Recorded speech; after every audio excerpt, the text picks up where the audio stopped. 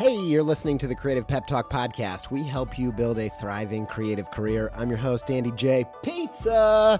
You can stay up to date with all things Creative Pep Talk by following me on Instagram at Andy J. Pizza. Let's jump into today's episode.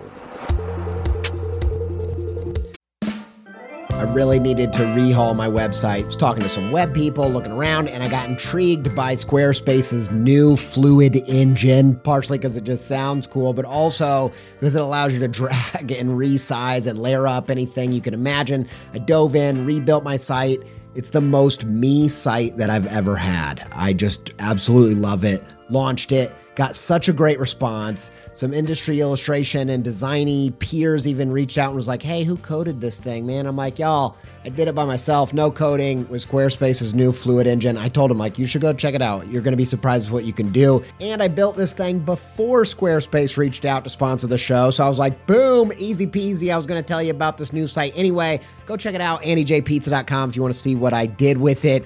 If you want to try it yourself, make a site that's totally you, where you can build a portfolio, sell content and courses and all kinds of other stuff, head to squarespace.com for a free trial. And when you're ready to launch, save 10% off your first purchase of a website or domain with promo code PEPTALK, all one word, all uppercase.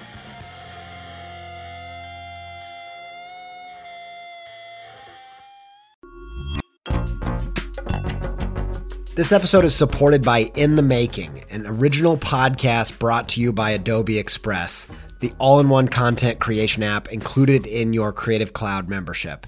If you are trying to boost the YouTube, TikTok, Reels content side of what you're doing, one episode of In the Making that I think will be super useful to you is their episode with John Ushai. I think John's method for including his audience in the process is really inspiring. And if you want to hear about that and more about leveling up your game in the creator economy, just search In the Making in your podcast player to listen. Many thanks to In the Making and Adobe Express for their support.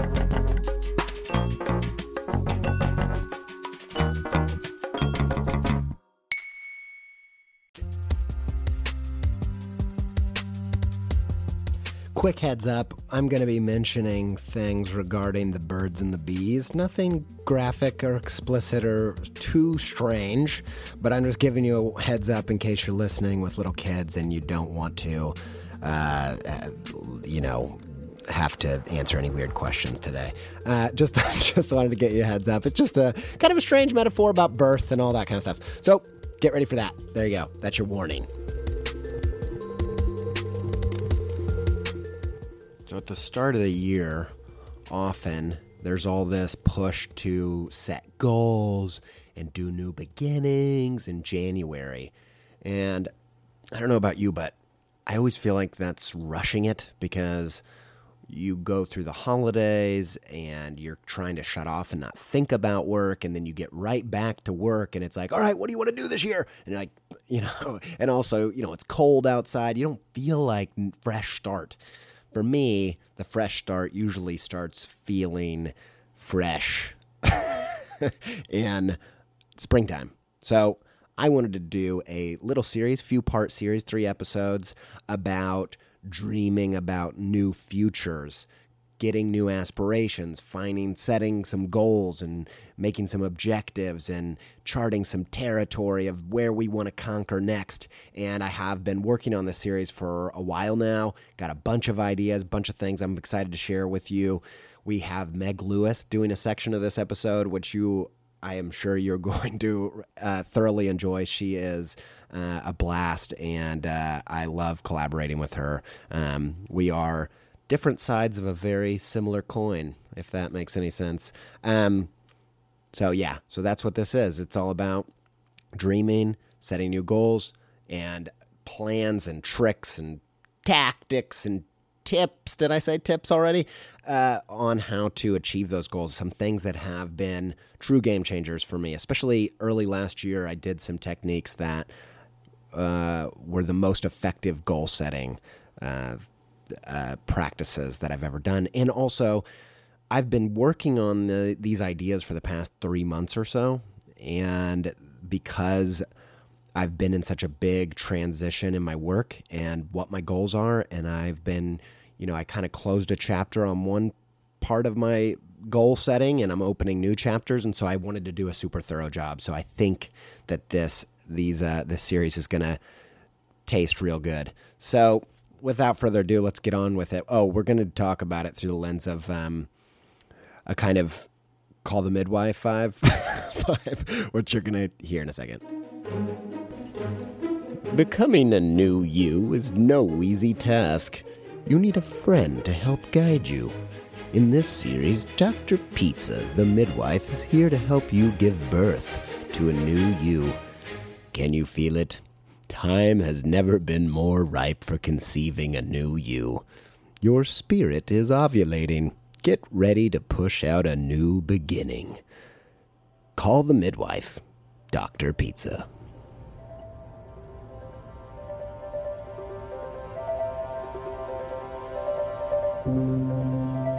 There's a lot of self-help books out there that claim all you need to do to have a new life is to conceive of a new life in your mind. Dream up, envision, visualize a new you, and bam, you'll have new life.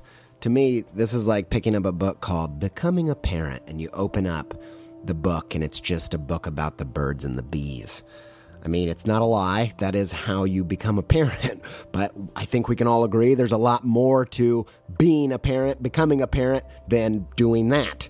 Like, yeah, brainstorming who you want to be and coming up with the goals you want to achieve is helpful. It's a really good start of the process, but it's mostly the fun part, and bringing a new you into this world and raising a healthy you involves a lot more of not so fun stuff.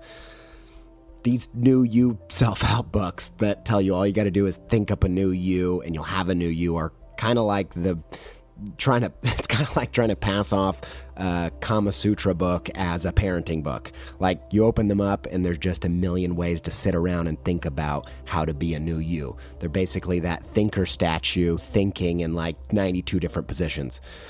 But I think these self-help books are missing a few of the less pleasant chapters on achieving new goals in your life. Chapters like Chapter 1, Labor Pains of Forming New Habits. Why does birthing a new life into this world feel like death? Chapter 2, Midlife Toddler Tantrums. I don't want kale smoothie, I want pizza. Or Chapter 3, Morning Sickness. Also known as I feel like death this morning because I meant to go to sleep at 9 p.m. so I could go work on my side hustle before my day job, but I accidentally stayed up till 3 a.m. because I had to read that article on Facebook about which friend I'll never believe from the show Friends is no longer friends with the other friends. Who is it? Was it Joey? I think it was Joey. Poor Joe. It's probably Gunther. But he really never had any friends in the first place. Anyway, let's get to this episode. I want to talk about conceiving of a new you in your mind and why I think, although that's not the full picture, we probably shouldn't skip that step, and there might, in fact, be some magic in that process. All right, I'm going to confess something to you. You probably already know this, but I feel like I've been hiding it from you. Confession, in all honesty, I love a little bit of new agey woo-woo, if I'm honest. I'm also kind of tickled by this dualism of our thought, like our brains so badly want everything to be black and white. The materialist, empiricist, factual person, hustle crowd, the people that think it's all about just working hard, it's about putting in the work. They hate and want to tear down the magical thinking of the secret law of attraction, New Age crowd.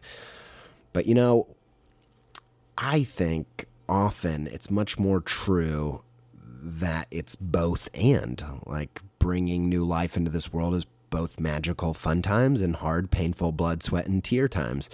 I personally go out of my way to try to embody as much truth as I can, even when those truths seem contradictory. I don't feel like I could reconcile this for the longest time. Historically on this podcast, I've felt that the self-help creative world has been super heavy on the mystical woo-woo, law of attraction side of stuff, that I felt like I needed to swing hard the other way.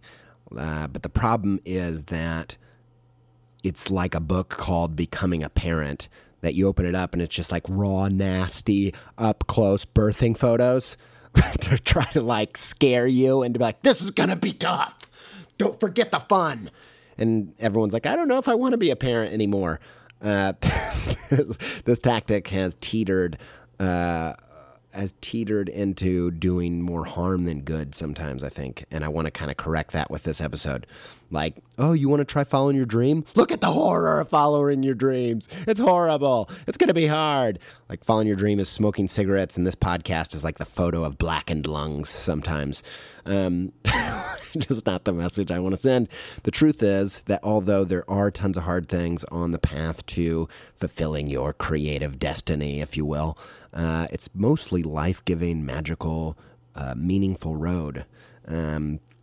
Not to mention that without the magic at the start, you can't really get to the rest of it. That imagining or conceiving of a new you at the start, if you don't do that, you'll never be pregnant with the possibility of new life.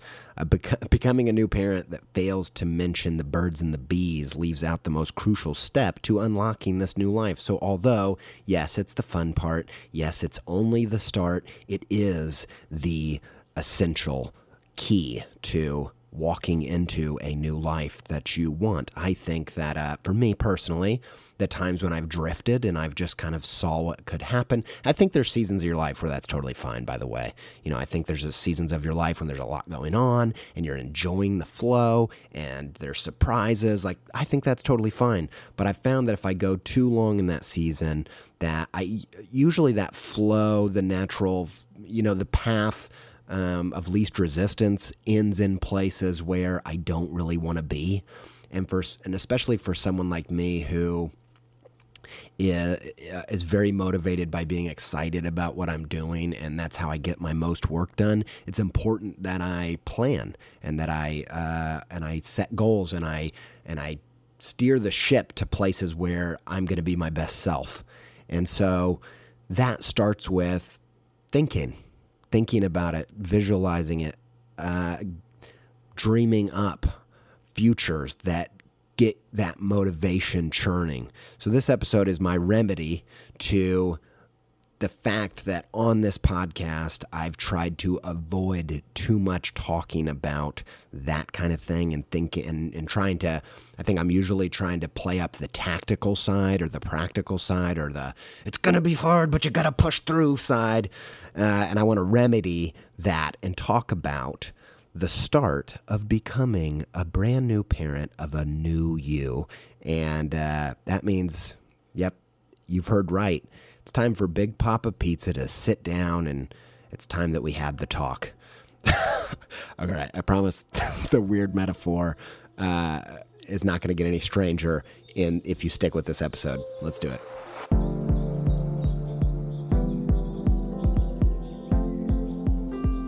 Here's why I think it's so important that we start with a desire, aka dreaming up or envisioning a future that you want.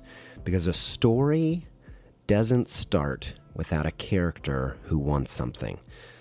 Just as you can't get pregnant without conception, your story doesn't start or progress without conceiving of something you want.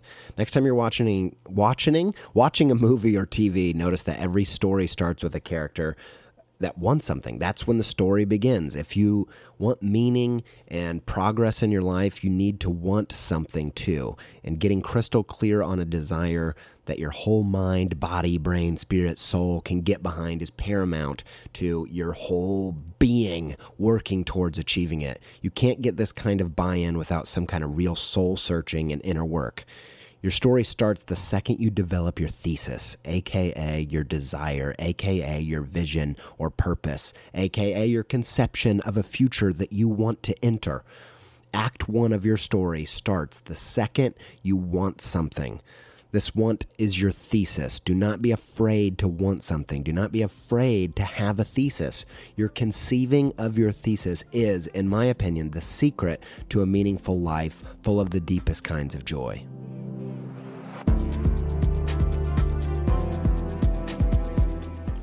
Now you might say, Andy, This, why do you talk like that? Why do you call me Andy like that, you weirdo? This life is not a movie. Life doesn't work like that, and that's why that's when I say you're wrong.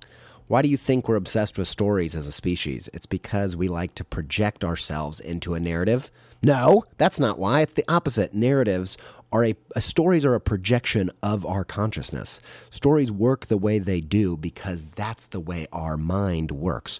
Like your sense of you, your consciousness in your mind, it's merely neurons telling a story. It's a bunch of neurons that are all separate things, and they're coming together in what's called emergent phenomenon. And that emergent phenomenon, that thing that says that you're not a bunch of little pieces, a bunch of cells and tissue and organs, that you're not this separate bag of stuff, but you're actually one whole being, that's emergence, and that emergence is a story that you're telling yourself. Carl Jung and Joseph Campbell and Christopher Vogler would all say stories have similar structures, archetypes, and themes, not because we like those things, but because those are us. We are these things. These structures, that's the regular story structure, that's how our mind works. That's how we think of life. That's how we make meaning out of life. The archetypes, the trickster, the villain, the threshold guardians, the hero, all those people, all those different types of characters you're going to see in stories, they exist in your mind. We see other people that way through these archetypes, and we see ourselves, the different parts of ourselves, and we embody those different types of characters at different times in our lives and in different moments. Yes, you can break the story structure in interesting ways and get different effects, but if you completely wreck the story structure, you'll nearly have no chance of resonating with the human mind because we are story. That's why we see it and it resonates. It's like, yes, my story sees that story. So you have an ego, aka your sense of being an individual, out there as a character in your story. Then you have this inner world, and it's your subconscious watching you live your story. You are the character and the audience of your story. Does that make sense to you? Your ego is the part of you that you see as like, there's Andy going around doing stuff. And then there's a second voice behind that that's like watching Andy. And sometimes that voice is like, Andy, you're an idiot. Why do you keep doing that? You don't want to do that. Stop. Go the other direction. Don't do that. This is the part in the horror film where they're going downstairs into the dark alone when they heard a noise down there. And you're like, don't do it. Like there's a part of you, your subconscious is that audience member that's watching your story unfold, cheering you on, even sometimes working against you, because it's like looking at your ego, your individual sense of self, and be like, you're making the wrong choices. So you're both the hero and the audience of your story. And if you don't have a clear desire, your story stops. If you're bored with your life or you're apathetic with your life, it might just be because your hero doesn't have a clear desire.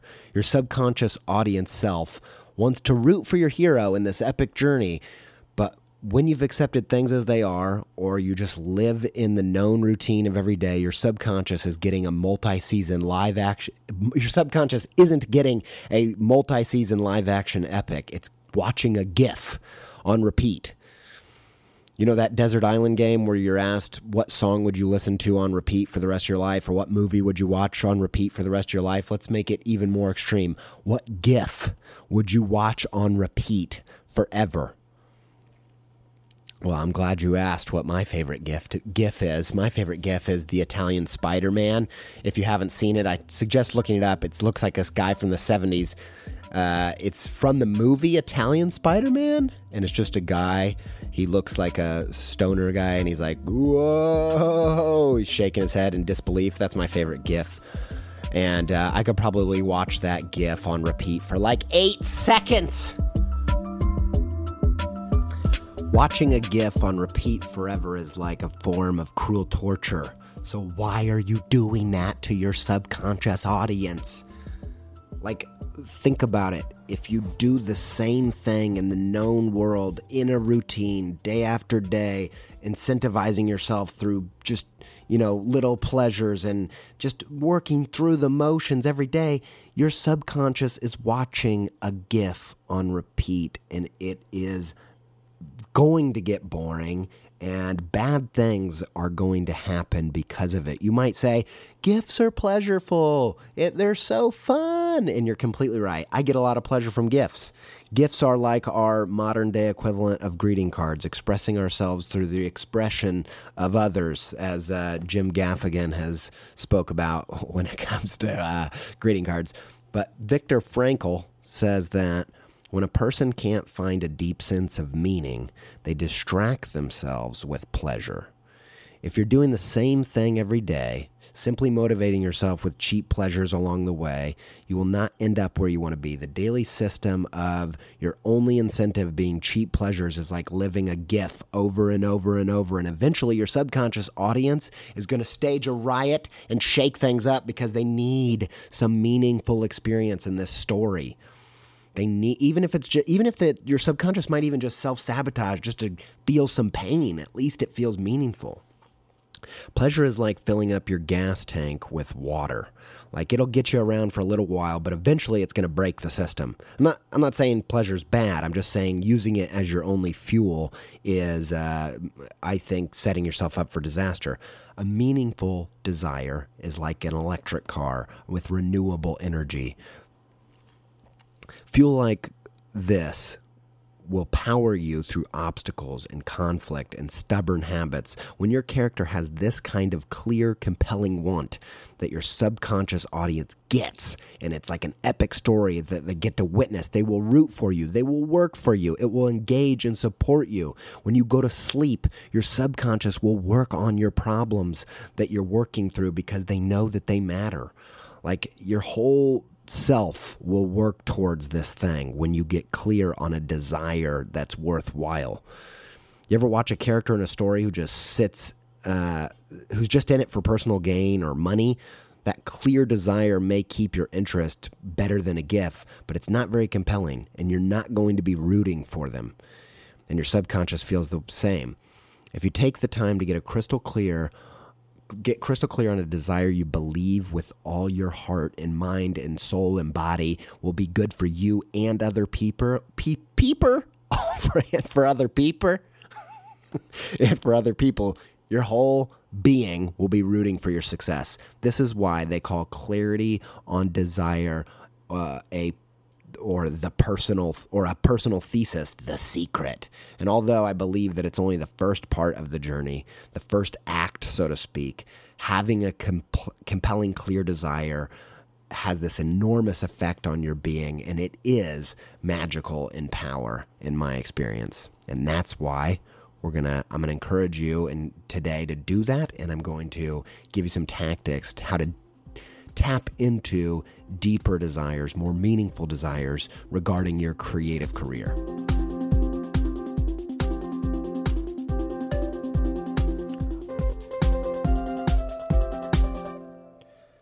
So for the past 4 months or so, something has been wrong with my life.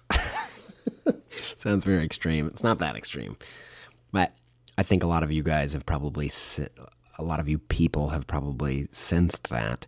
And because you've been sending me a lot of notes that say stuff like, please don't quit the podcast. And I'm not going to quit the podcast. I don't know why. Maybe I'm giving that vibe.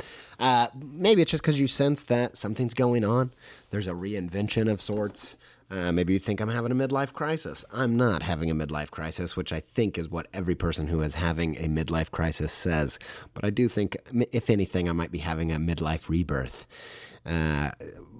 I've mentioned this on the podcast before, but it's like a public service announcement. I feel like some people in the industry have been looking at me very strangely, like, Andy dyed his hair purple and he's painting his nails. What's happening? But the truth is, the funny thing to me about that is that, like, my dad, who is a finance guy, it was not fazed at all by any of that because he knows the real me. He knows that I did those things in middle school and high school, and that I've always kind of been a goofball weirdo. And the truth is, I'm such a weirdo, and I can pass as normal so often that when I meet somebody new, it takes me a long time to be myself. You know, a lot of you think that I'm weird on this podcast.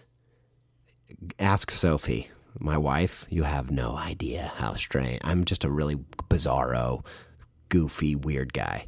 And it's taken me, 4 years to be more myself on this podcast.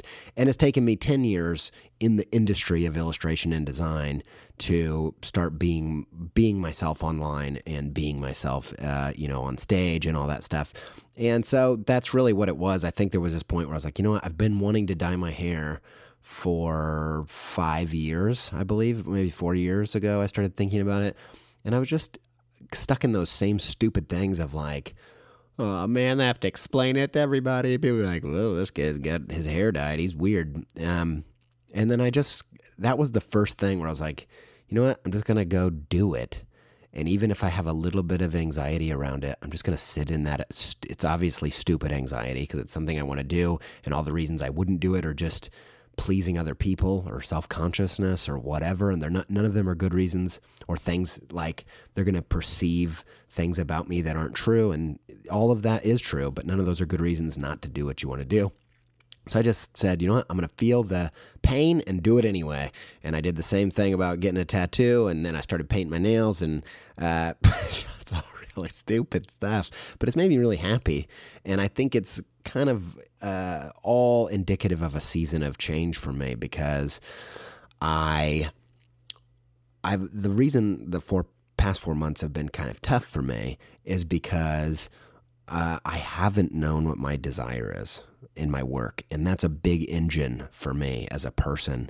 It's actually the thing that kind of got me, that finding that achieving desire in me kind of saved me from in high school. In high school, I was just a complete mess in all kinds of ways, going nowhere, just seeking pleasure all the time, just living for the weekend and all that kind of stuff.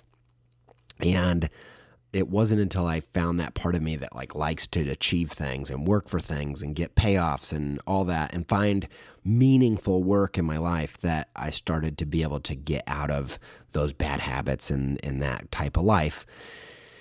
And since for the past 4 months, I haven't really known what that desire is, I think it's kind of sent me into a panic because I don't want to revert back to my old self in terms of not being disciplined and all that good stuff. So because I'm an addict, I'm an addictive person, I was heavily addicted to cigarettes for 5 years, in my late teens, early 20s, almost smoking a pack a day, often smoking more than that.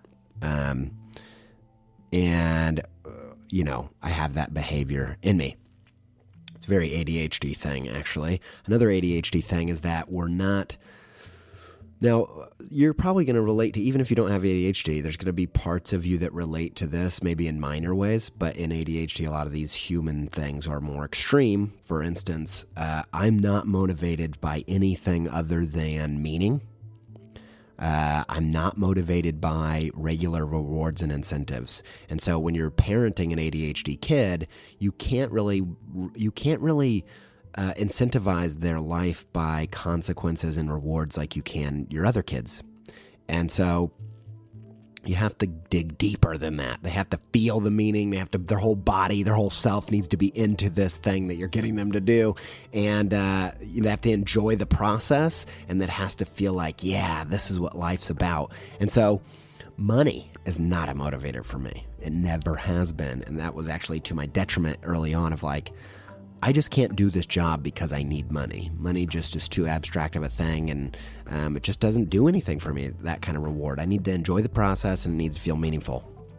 And so the first 5 years of my career, I had a really clear, compelling goal, which was to go full-time freelance so that I could provide for my kids doing something I love. So when you're ADHD, doing something you love is really, really, really, really, really important. If you don't enjoy the process, you're not really going to get through it. You don't have to love every second of the process, but it has to have a lot of components that you enjoy. And I knew that if I could find something that I loved doing, that I also made money at and could get better at and level up and get promoted at and make more money at, that I would be able to be a good provider for my kids. And so the first 5 years were all about establishing my creative career, and that motivation, made money made money an actual motivator for me because it was tied to the meaning of being a good dad. So the second 5 years of my career were all about mastering my craft. That was my clear desire. That's what it was all about. I wanted to rise to the top of illustration. My goal was to work with the New York Times and also work with people like the Washington Post and publish a kid's book and all that good stuff. I wanted to master my craft. I wanted to be a legit illustrator, not just working as a full-time illustrator, making good money, but creatively being at the top of my game. And one of the reasons I felt that way is I wanted to be able to, like, the meaningful side of that, not other than just the enjoyment of, mastering something, which has tons of joy attached to it.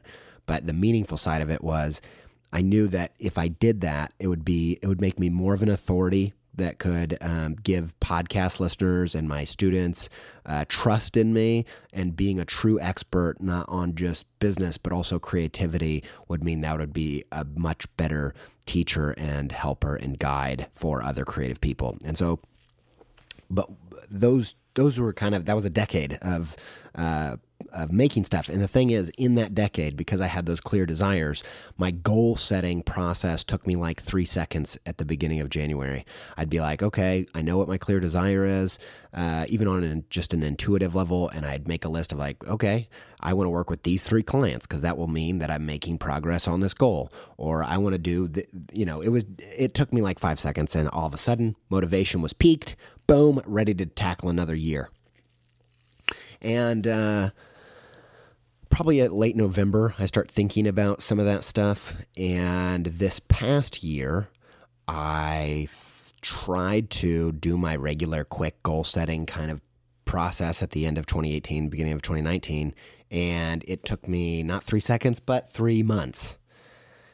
And I realized, and because of that, in those 3 months, there was a lot of kind of apathy growing, and I was losing my fuel and my motivation, because if I can't see what's the point, I don't know how to just get out of bed and make stuff. And I did pretty well because I have a good routine. It's not like anything happened. It was just I could feel that I was having to push myself more than usual to do regular stuff, and that willpower had a short lease of life, and that I needed to figure out what my clear, meaningful desire was.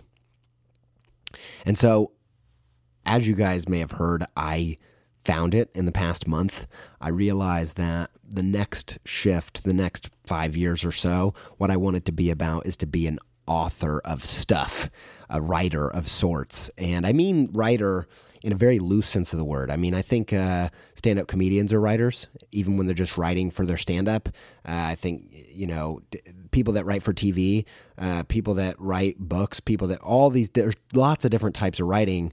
And I'm really just talking about storytelling. And writers write in different ways. It's not always long-form writing in a book. So I'm not necessarily saying I want to be an author of books, although I do. But it's not limited to that. The truth is, what I want and what the thing that's energizing me lately is that I want to tell meaningful stories that inspire the best in humanity.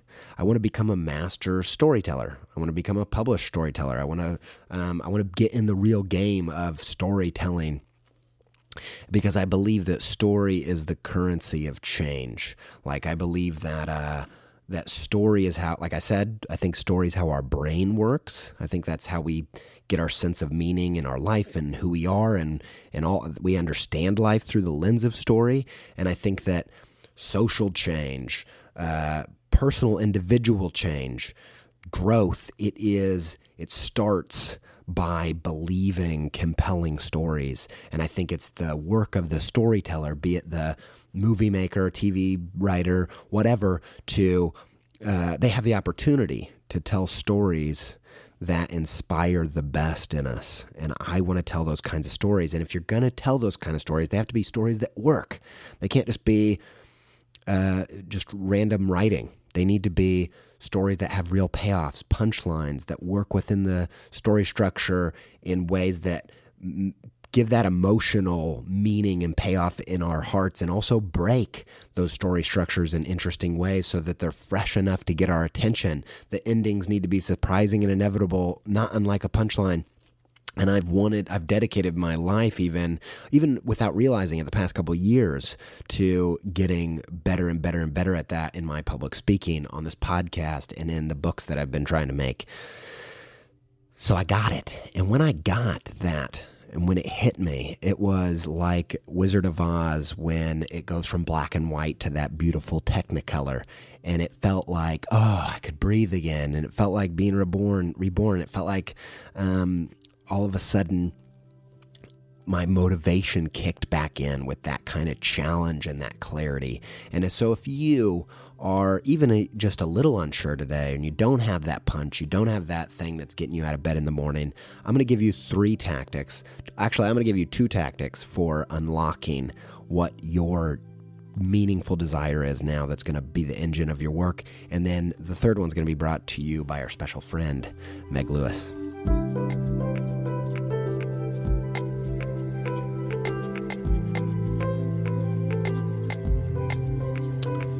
First tactic that I would recommend for unearthing your core desire for this next season of your creative career is what I'm calling moving image. Moving image, and it's a little bit of a play on words.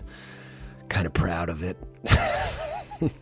Moving image is, something that they call movies, but also I want you to come up with a moving image.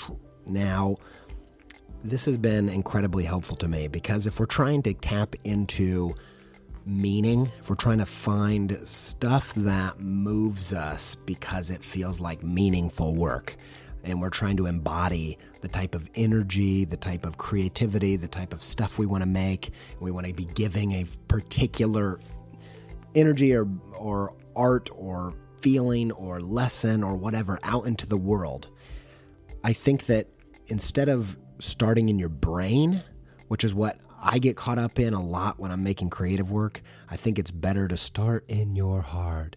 It starts in your heart. Or is it? Listen to your heart.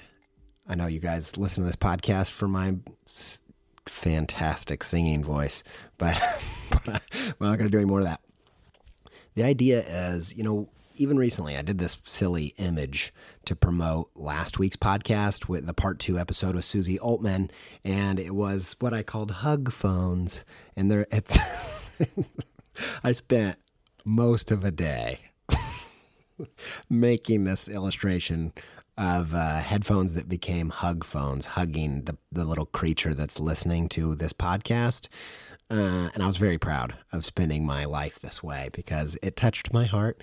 It was the idea that headphones become hug phones when a podcast is the exact thing you need to hear at that moment. And you just feel like a podcast is hugging you.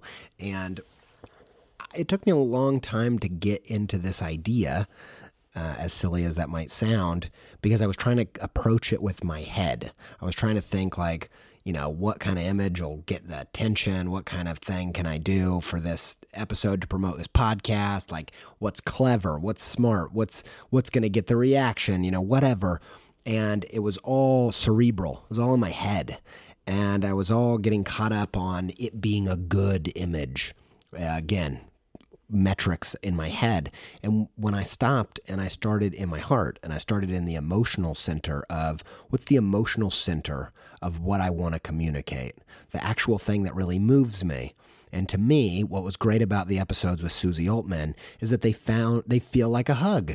And I needed a hug.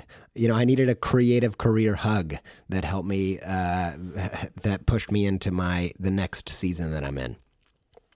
And when I started thinking like, it's like this podcast feels like a warm hug, that's where that idea came from. And it came from the emotional center. And I have this mantra that I say when I'm making stuff that to remind me on that of finding that heart of something. And it's, what do I want to say?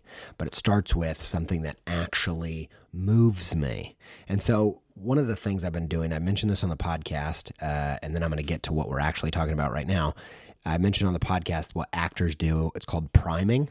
Well, you'll watch something or listen to a song or whatever that helps you get into the emotion that you're about to act out. And I will do that sometimes for the podcast, and I will do that before I do a public talk, or I'll do that before I make stuff, like trying to embody the energy of what I'm trying to communicate. And it gets me in there and it helps explain to me, helps my brain make sense of the purpose of what I'm doing. So, moving image, finding an image that moves you, that literally connects you into meaning, where you really feel it. You're not just thinking it. And for me, as silly as it might be, again, I told you this is the woo-woo episode. This is the weird, new agey episode. So that we're going to get gushy and strange. And I assure you, the next 2 episodes will be much more practical. And they're from business books, lessons from real businessmen. This is just the soft, creative side. But I will... the thing that has been resonating a ton with me about what my next desire is, what my next thesis is, what my next season of who I want to be is the image of the great forest spirit from Princess Mononoke. This is a Hayao Miyazaki movie. I believe it's considered to be anime if you're not familiar with such things. I'm not an expert in anime, but I am an enormous fan of Hayao Miyazaki. You know, Spirited Away, Howl's Moving Castle, Totoro, Kiki's Delivery Service. I could just keep going because I love all of them. And one of them is Princess Mononoke, which I haven't seen in a long time. But in that, there's a great forest spirit, and I am moved by this image of this great forest spirit walking through the woods, and everywhere this spirit walks, everything it comes in contact with blooms like instantly, kind of like I've talked about this before on the podcast too, like a stop motion video of a flower blossoming. So it's like blossoming extremely quickly, and everywhere this forest spirit passes through, everything around it just blossoms. And it moves me, and it speaks to me on a kind of interdimensional, transcendent way, because I feel like that's what I want to be. I want to, when people come in contact with me, when people come in contact with my art, when people come in contact with my podcast, when they hear me public speak, I want them to feel like they are blooming and blossoming, and their energy is growing, and their spirit is getting bigger, and they just feel they're coming alive, right? And so I know that that's the heart of what I want my life to be about. I want to be like the great forest spirit that just has this energetic, life-giving power through my creativity.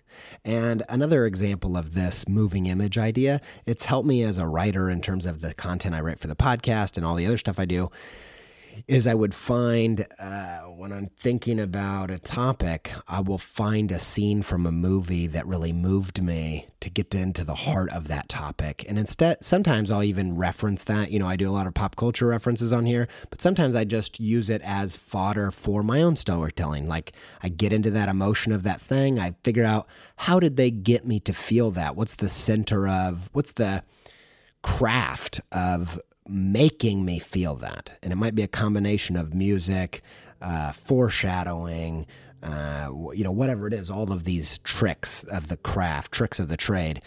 But starting with that emotional heart, getting that moving image in my brain, connecting me to my real emotions, and connecting my purpose to a real feeling of meaning is incredibly powerful. And it starts priming me to think of these goals and think of this future that I'm trying to birth as something that deeply resonates. It isn't just a hollow goal-setting activity. So, first one is moving image. Number two, little bit of a trigger warning. We're going to be talking about death here. So, if you had some recent stuff go on around this topic and you think you want to avoid it, you might want to skip a little bit, or whatever. But it's not going to get too dark, but it's maybe slightly morbid.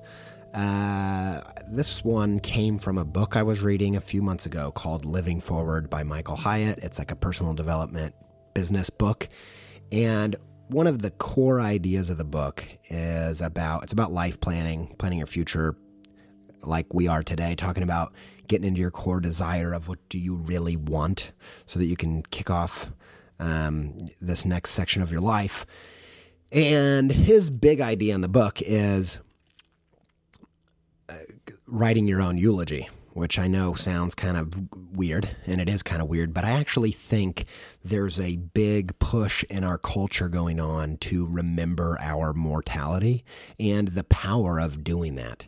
You know, I heard a speaker years ago talk about how in America we've really pushed death to the periphery, and and I don't know if he was saying that maybe it was about the fact that we're obsessed with selling stuff, and the fact that we're going to die one day maybe puts our selling into check. Like, we don't want to buy as much stuff when it, especially meaningless stuff, when you're going to die one day. And so, in other cultures and other times, funerals and death were a big part of everyday life, and they mourned heavily in the streets, and it was just a big part of their culture. Whereas now, we really keep it behind closed doors, and we try to avoid thinking about it. And I get it; it's painful, and it's not something I like to think about either.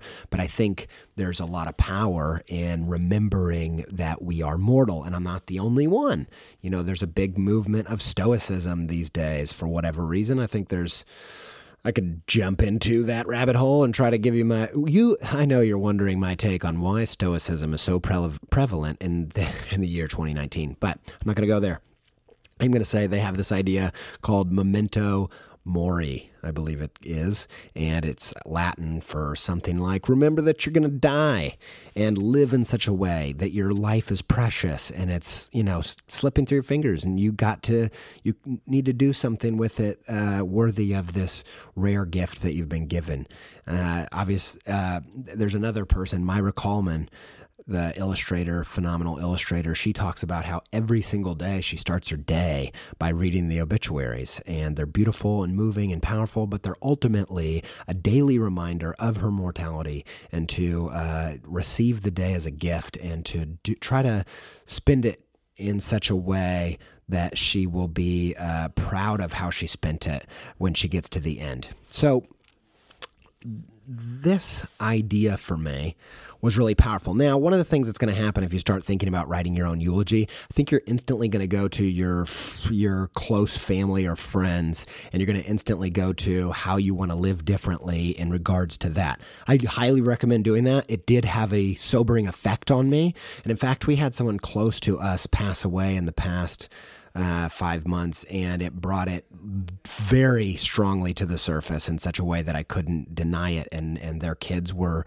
at their funeral doing personal eulogies for their parent, and it was extremely moving, and it definitely reminded me to focus on all the things that are really important, like my kids and my wife and my family and my close friends. And I think all of those are probably the first priorities when it comes to writing your eulogy. But in terms of your creative career, I think that it can have a lot of power. If you think about what do you want the impact of your creativity to be?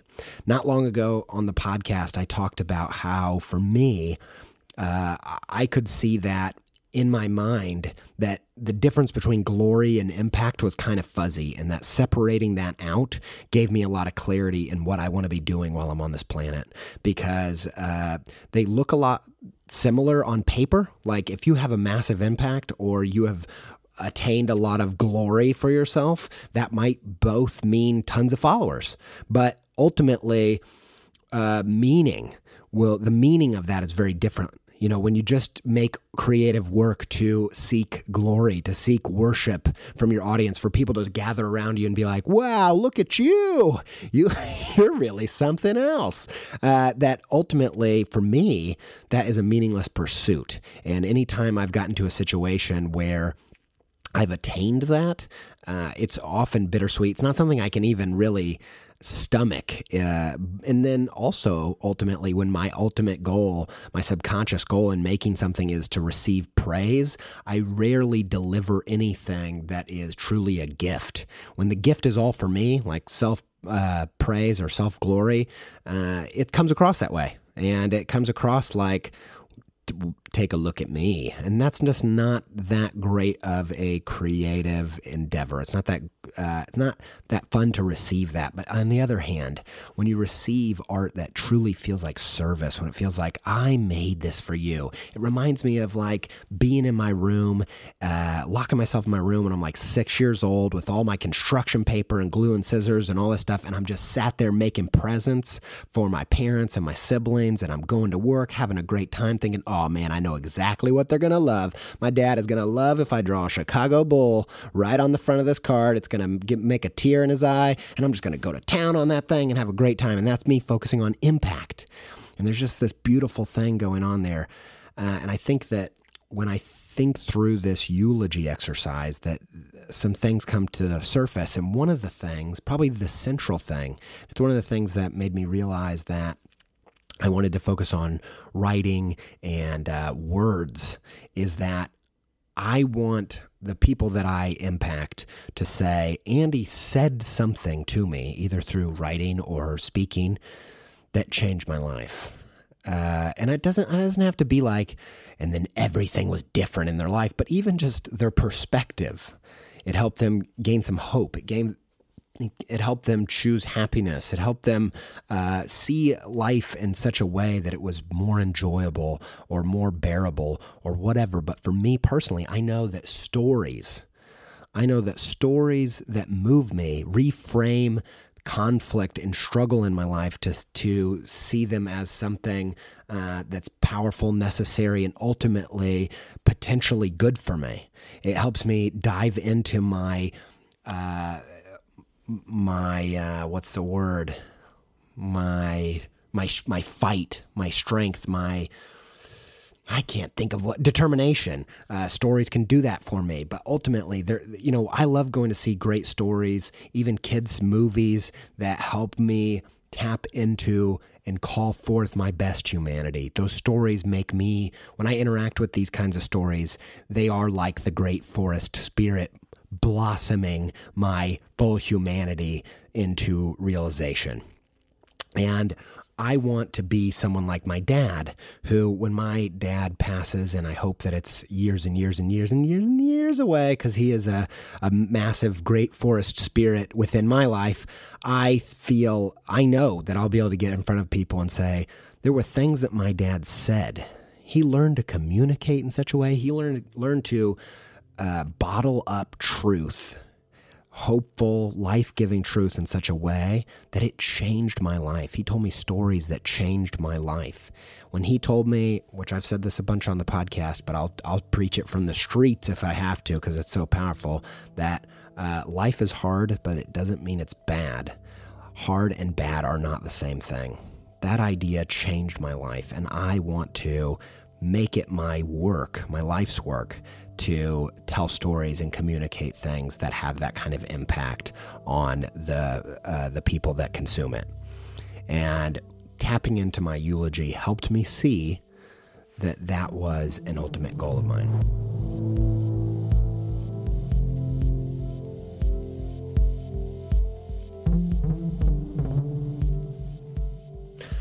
Next up, we're going to have a little segment. Our last tactic comes from Meg Lewis. It is really lovely. Definitely got me thinking, and I've been putting it into practice.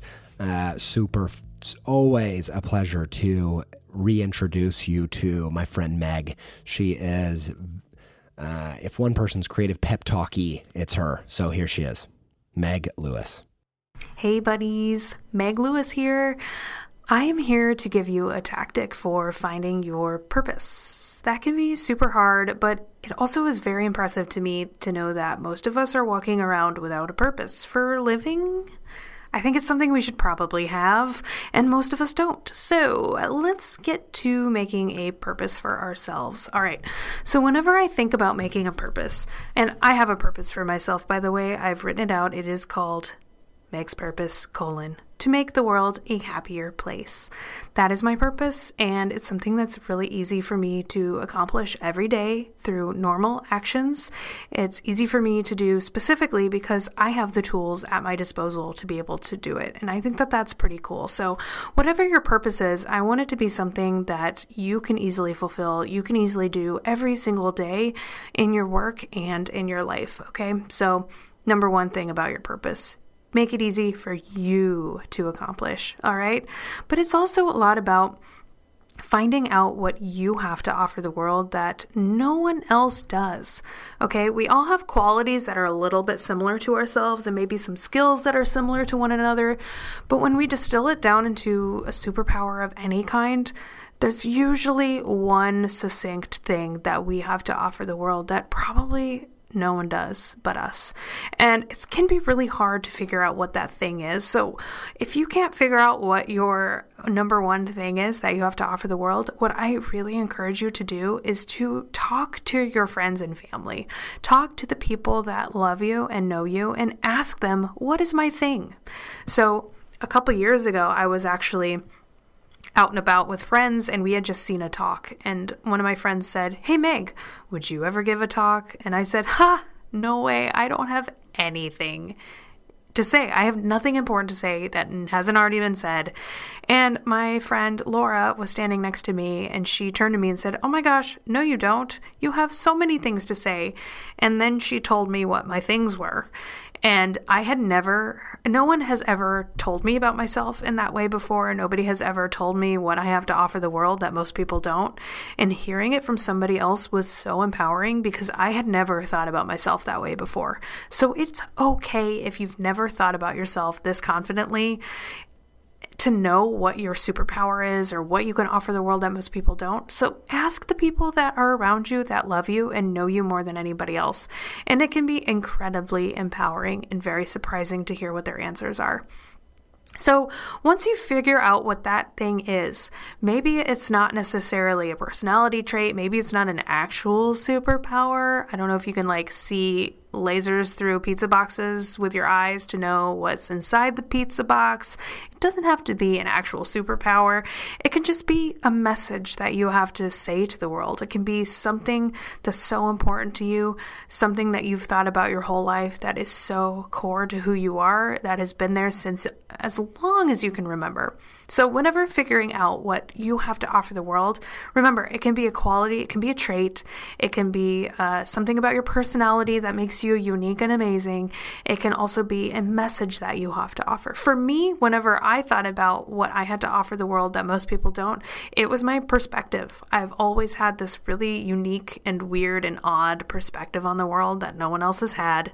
I don't understand how humans work. I've always felt like I don't fit in with them because I have all these views on the world and the universe and how it should operate that seem completely different from anyone else.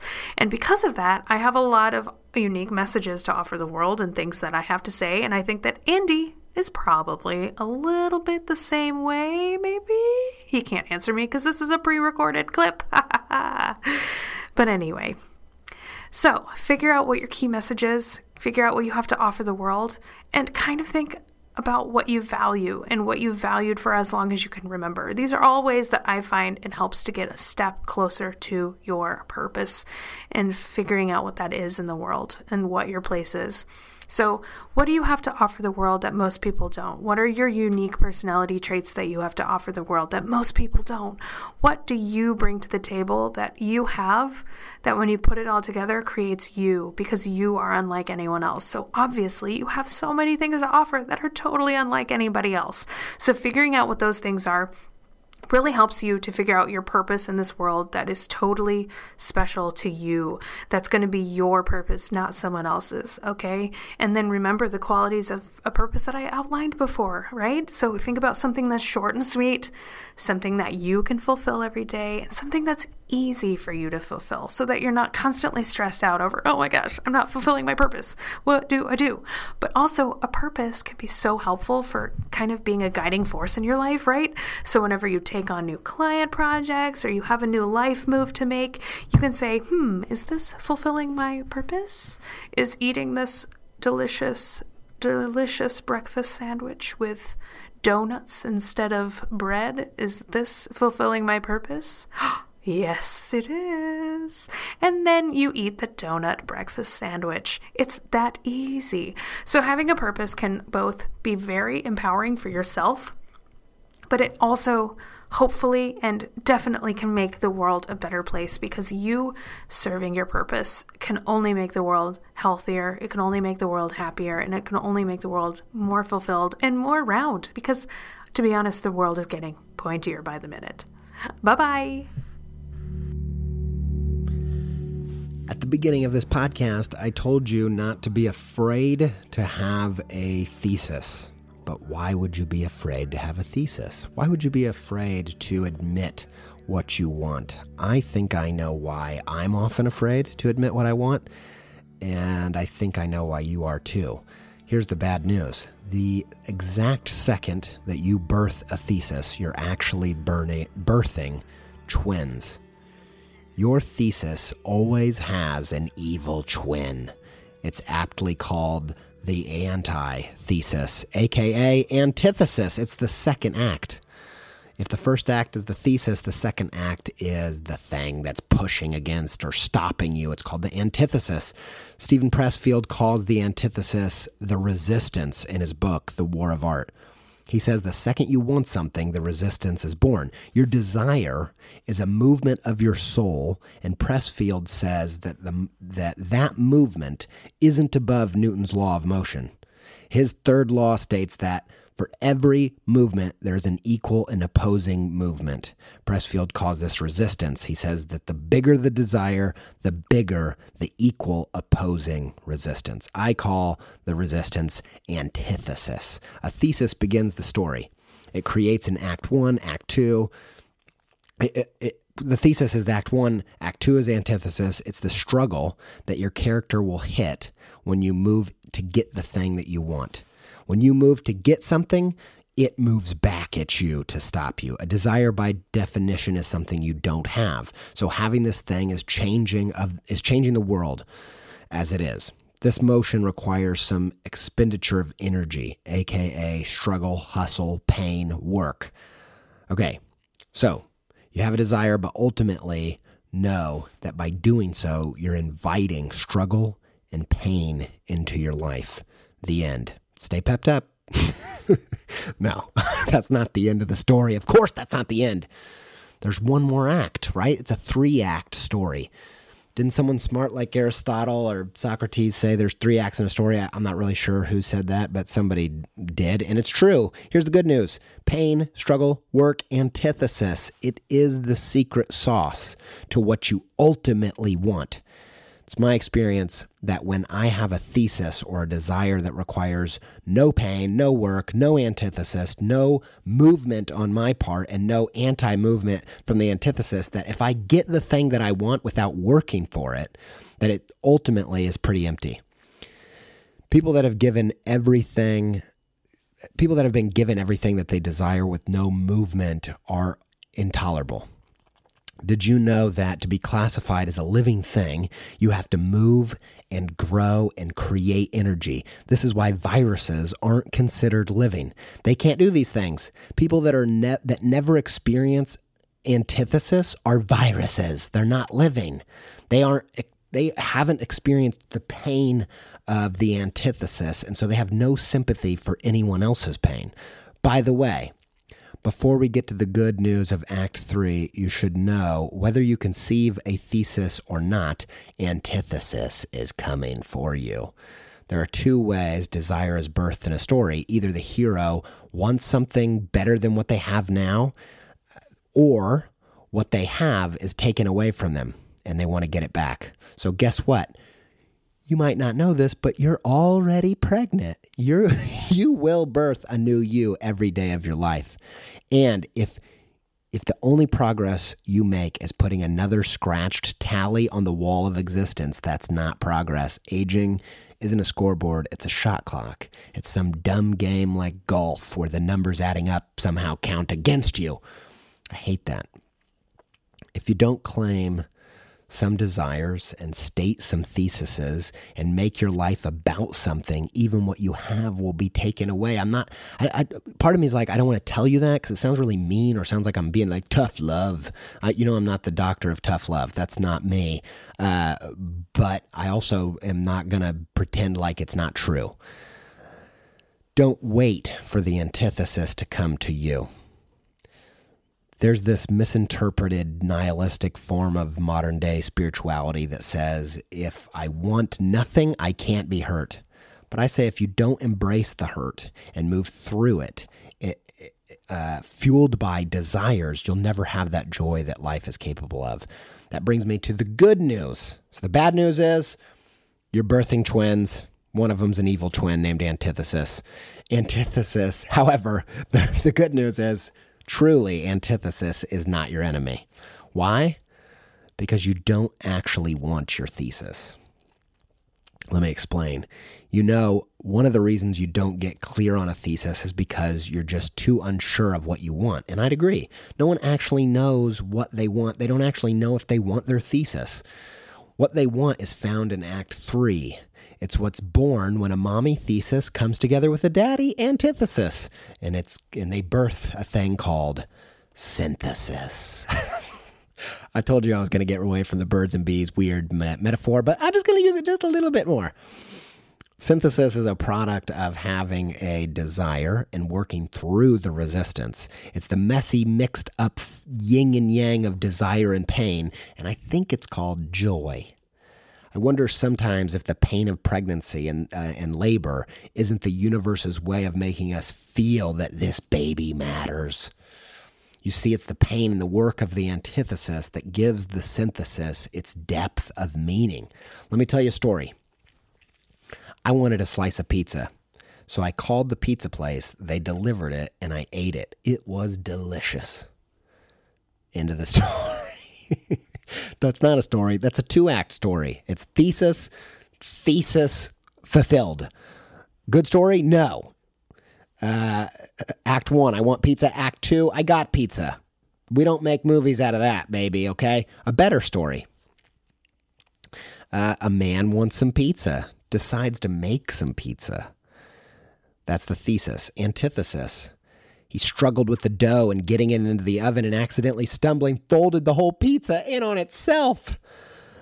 Man wants the pizza. Man struggles and makes seemingly epic fail doing pizza. Antithesis. And and he feels like, all is lost. I'll never have pizza now. And then ding, the oven goes off. And you know what happened when he pulls that beautiful thing out. He has synthesis. He has invented the calzone. And it's not what he thought he wanted. But because this man is Ben Wyatt from Parks and Recs, it's exactly what he needed. That's just a little inside joke for Parks and Rec people. Basically, Ben Wyatt, the character played by, I think his name's Adam Scott, is obsessed with calzones. The first story is a 2-act GIF on repeat. Man wants pizza, eats pizza.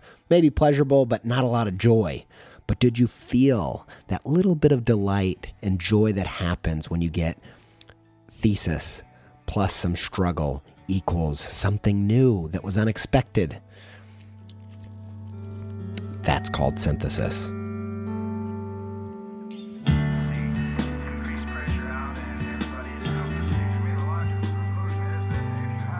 Did you feel that little second of delight that happens when it feels like all is lost, or you feel like you might not get it, and then all of a sudden you get something totally new and unexpected when Act 1 and Act 2 come together? That little bit of delight, that's the joy that happens when you say, I want to go get that thing. You go for it. You fight for it.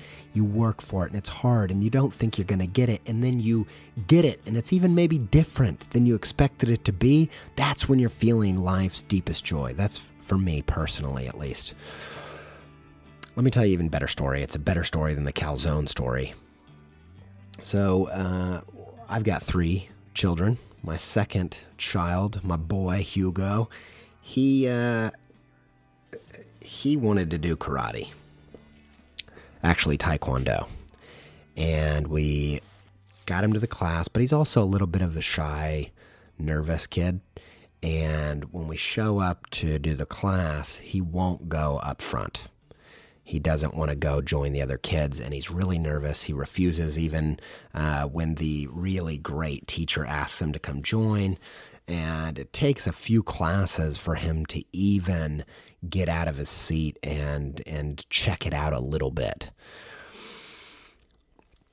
So fast forward just a few months later, this kid that barely will even join in is up at the front of the class as they're awarding the new belts.